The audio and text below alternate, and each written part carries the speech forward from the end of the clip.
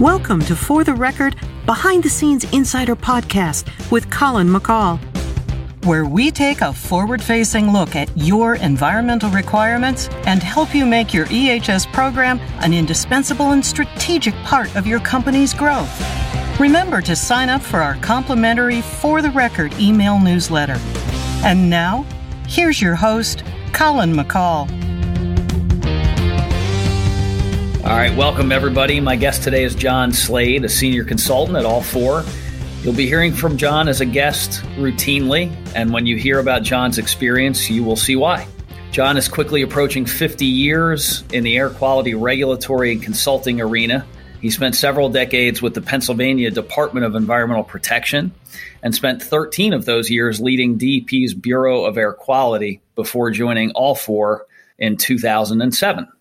So when you're hearing from John, I can assure you that you're hearing from a lot of experience and a number of different perspectives that he's able to bring, which I think is going to help a lot with today's topic, which is environmental justice policy. So before we get into the meat of this, John, anything else that folks should hear about you in the way of introduction? No, I think you've covered it pretty well. Yeah. All right, perfect. So today we're going to talk about environmental justice policy, as I mentioned. And environmental justice as a concept is something that all of us are going to be hearing more about over time.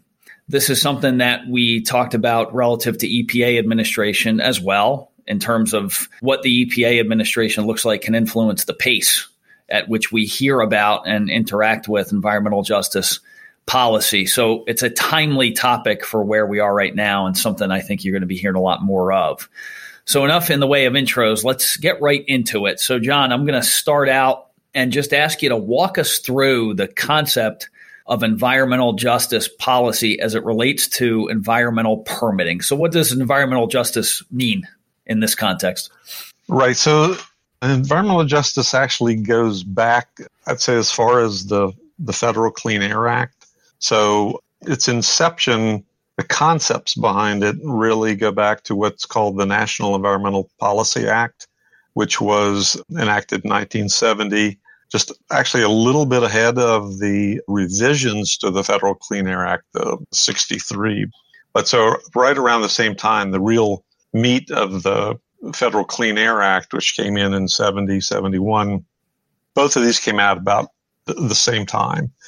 And there really wasn't the term environmental justice in that policy at that time, but it really embraced the concepts and essentially said federal agencies doing any projects that had an environmental impact needed to assess, their impact on the environment and on communities and such. And the actual term environmental justice came in during the Clinton administration, sometime in the 90s, where it was an executive order where Clinton defined environmental justice as a piece of this assessment that needed to be done. And in those, it sort of laid the groundwork that said that you needed to assess the impacts on communities and you needed to communicate with them. And this was communities of minorities and later on they added the concept of low income, but race and ethnicity and origin. So it really has been around for quite a long time. But as you said, Colin, there's been an update to that NEPA Act that just came out this year, and it's sort of delving more into exactly what it means, and it's challenging EPA to define better what it means to do an environmental justice assessment. And a lot of states are starting to follow suit with this, and because they've had their own environmental justice requirements. So, I'd say, but the federal government, which is required by the revisions to the NEPA Act, and then other states, I think, are following suit on that. And in concept, it's a relatively simple concept and laudable. It recognizes that there are communities of people who are more impacted by pollution and in the broad sense, it's, air, water, and land. I'm going to talk from the perspective of air because that's really what I know about. And to a large degree, air, I think, has a bigger impact, often has a bigger impact, more far-reaching just because there's no bounds on air. It can go, miles and tens of miles and hundreds of miles. So its impact can reach out pretty far and reach to, environmental justice areas that are not necessarily, in the neighborhood of where the pollution's coming from.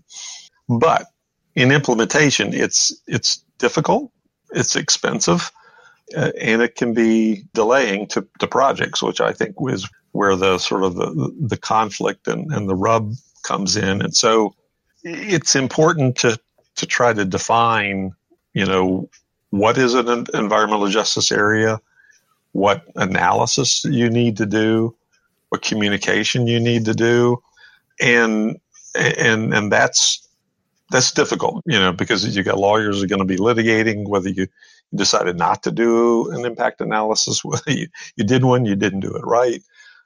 So there's a lot of consequences to implementation of this, forgetting the equity and everything on it. It's a difficult thing to do. And so you do need, unfortunately, you need to pick and choose. You've got to decide when you're going to spend all these resources to do an environmental justice impact.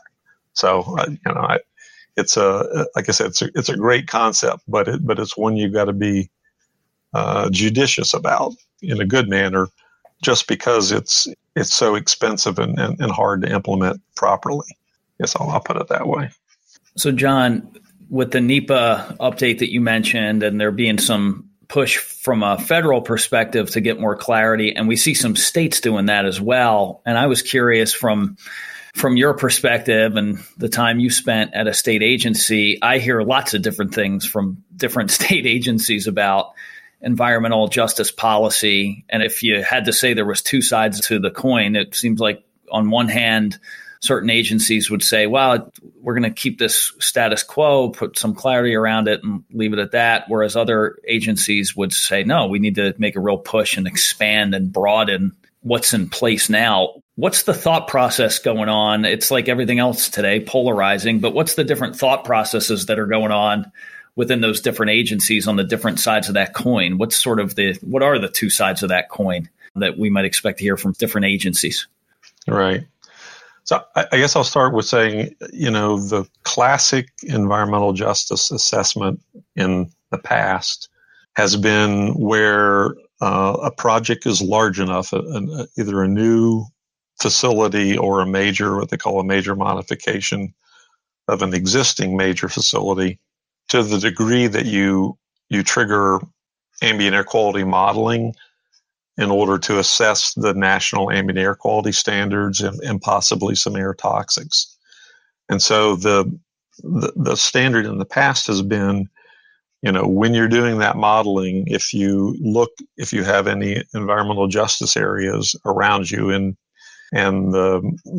I'd say most states have tried to identify those. I know in New Jersey and in Pennsylvania, you can actually go into the state maps and they'll tell you where they've identified environmental justice areas. And so you take your air quality modeling and you say, not only is this, you're not just looking at where your major impact is, but you're saying, does my modeling show that? So because you're modeling emissions that haven't been released yet, so that's why you've got to do air quality modeling. So you try to project what the impact is, and you say, are any of the emissions from what's being proposed going to have a significant impact? Not just go over the ambient air quality standards, exceed, but are they going to have a significant impact in this area?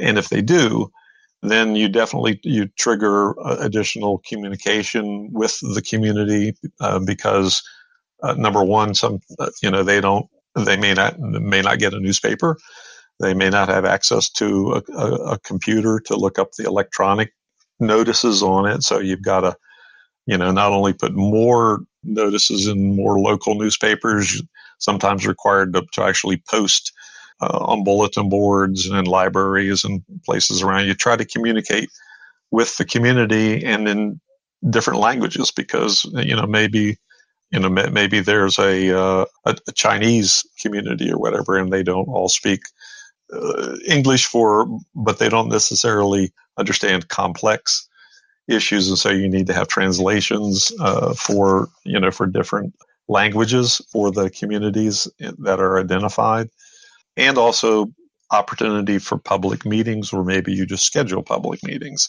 So there's a lot more outreach, and the intent is to enhance the communication to the general public about what's going on, trying to explain to them what's going on and what the impacts are, and an assessment that what the impact would be, and to give them an opportunity to give some feedback. I mean, it can be as simple as there's going to be a lot more trucks coming down Main Street, right past all of our homes, and so has that specific part of this been assessed? Has there been an assessment of that particular aspect of it?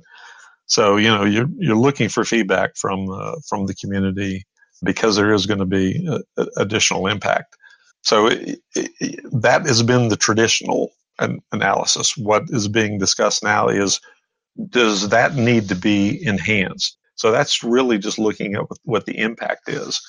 But do you need to further assess a cumulative impact? Do you need to look at other projects that have occurred in the area, not necessarily at that facility? Do you need to look at specific pollutants that are maybe beyond the National Ambient Air Quality Standard pollutants, some toxic pollutants? And the newest concept that's being brought out is to look at trends, to better identify how the environmental impact in this area, other than this project, other projects that are known that are going to occur, or that are believed that may be occurring, additional changes, other industries that are coming in, other housing projects that are coming, maybe a shopping mall or something. Trends analysis, in keeping with the fact that most agencies, or all the agencies, have to do what's called a 10-year analysis. They have to look at what the ambient air quality is now, and if it's not achieving an ambient air quality standard, what you're going to do over the next 2, 3, 5, 10 years to bring it down to achieve the standard. Or if you are achieving the standard, what are the things that are going to happen that are going to degrade the ambient air quality standard in the area? So they're also talking about, looking at this impact with other projected impacts in the future. That, I think, that's one of the newest pieces that has been added to environmental justice. So as I said, the concept is very good. Implementation can be very difficult, and that translates into additional time, additional resources for the state agencies, for the federal government, in addition to, the company's permit applications, and then delays because of this additional outreach and analysis and communication of it. So there, once again, you get back to, is there good data existing to help do all those additional analysis? Does the state or the local area have a good planning project so you can actually identify what other things are going to be occurring in the future? So there's a gaps analysis where, data is not available that would be necessary to really do a complete analysis as it's been envisioned. So, once again, it's going to be important to say, where is that bright line when we trigger to do an EJ analysis, and when it's just not worth the resources that are going to be spent on it. Yeah, and that bright line seems to be maybe blurring a bit with some of the new legislation that's out there, where it seems to broaden out the triggering events I believe New Jersey is one of those, that broadens out the triggering events for when environmental justice would be considered. But before we get into some of that, so John, you mentioned generally how the policy influences what a facility needs to do in advance of a major project or a project that triggers these requirements. So we'll see what a triggering project looks like, how that might evolve over time. You talked a little bit about what it is, but I'm at a facility, I've got a big project coming up. Generally speaking, what's that bulleted list of what's required, and when do I need to typically start thinking about that within my capital planning process? Right. So, obviously, if the project is going to trip what's called prevention of significant deterioration, or PSD permitting, where you have to do air quality modeling, you absolutely need to look at, whether this could be an EJ triggering event. And, that's something that, should be identifiable with the permitting agency, the state or local agency. But, as you said, now that things are broadening out, there's always the opportunity for the public to request public meetings for projects, even the simplest, almost even minor permits are noticed, even if they don't go through an EJ enhanced noticing. So there could be opportunities for the community to request a public hearing. So even if you're not going to be triggering a major modification that requires air quality modeling, companies ought to look at, should I do some air quality modeling? If questions come up on that, often if you do some modeling, you're better prepared to put to rest, here's the impact. We did air quality modeling, even though we weren't required to do it. Here's the impact in the area. And hopefully you've got good data on or representative data on what the ambient air quality existing is in the area. Sometimes that can be a challenge because you're not necessarily all that close to the local monitor, and there's not an ambient air quality monitor on every street corner or every rural city in a state. So sometimes you're projecting what that air quality is from the closest available information. But I think it's important for companies to at least do some assessment of what impact this project could have, because I think you could be called upon to do that analysis, and that's going to slow you up. If you've not done that, then there could be a lot of legwork to be done to gather that data and be able to answer. Whereas if you sort of have it available or relatively available, you can answer some of those questions and maybe show the agency that there's not a need for an EJ assessment. Yeah, that makes sense, John. And I want to just mention, you had mentioned earlier that the state agencies, a number of them have a list of EJ areas where certain types of projects may need to be considered. EPA has their EJ screen tool that they use to inform policy and things that they put together. So if you're wondering, okay, do I have EJ issues? One, the state agency is a good resource for that. But two, that EJ screen tool could give you maybe a quick preliminary answer about what areas might have EJ concerns. And that way the gears can start turning. And I think the big point you're making here, John, is don't get to the point where the agency is coming back and saying, hey, now we need to trigger a public notice and public meeting process, and then all of a sudden be in a position where we've got to produce some of this additional information, and you're already far down the road of the project. And it should be part of planning, just like air quality modeling and all those other things are. So, right. And I guess I'd say one of the, if you've got a big project that's coming that possibly could trigger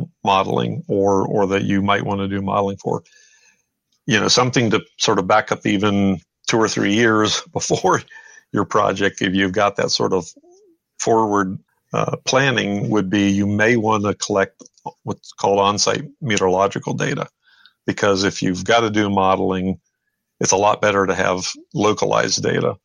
there's a lot more bells and switches on the modeling. You can get more accurate modeling, perform more accurate modeling. So, something to think about as a company is, is there good meteorological data, recently collected meteorological data available in my area? And if not, do I want to put a Met tower up and collect that data so that I've got it? And it's more than Met tower. They've got things called SODAR, which use sound waves to get upper air wind information for doing sophisticated air quality modeling. So, I think it's important to think about whether you have everything to do that modeling. And that may begin with collecting meteorological data that's closer to your facility or very close to your facility. Good point from a planning perspective, John. So we've got a lot more to cover, which we are going to cover next time. So just wanted to say thanks everybody for listening in. Next time we're going to cover a little bit more about where this policy is going in general, talk some more about what facilities can do proactively within their communities, and talk about the practicality or lack of, in some cases, of state agencies actually implementing some of these policies. So thanks everybody for joining. You've been listening to For the Record Behind the Scenes Insider Podcast with Colin McCall. Remember to sign up for our complimentary For the Record email newsletter to get weekly news and articles on a variety of timely EHS issues. The content heard on this podcast is not intended to replace an evaluation of the specific projects and regulations that you are encountering at your company.